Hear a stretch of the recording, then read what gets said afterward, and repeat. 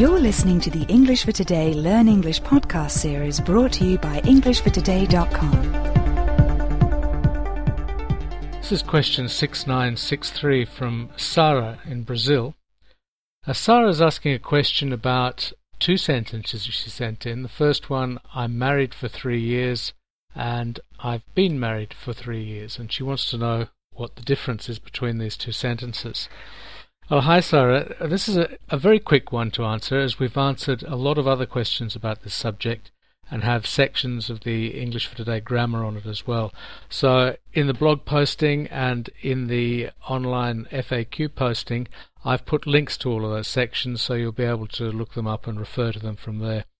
When you see for with a period or duration of time, as in for 3 years or for a long time or for 2 days, then you know that the verb will be in the present perfect. We use the present perfect when we're talking about something started in the past and continuing in the present.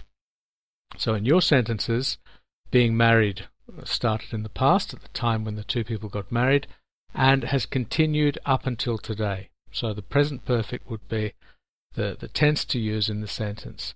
The structure of the present perfect is the subject plus have or has, the auxiliary, plus the past participle of the verb. So, for example, I have been married for 10 years. So your first sentence is therefore not correct, and the second one is correct.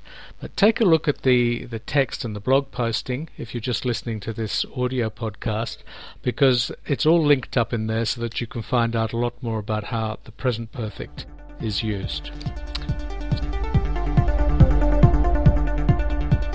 Visit www.englishfortoday.com and see how we can help you improve your English.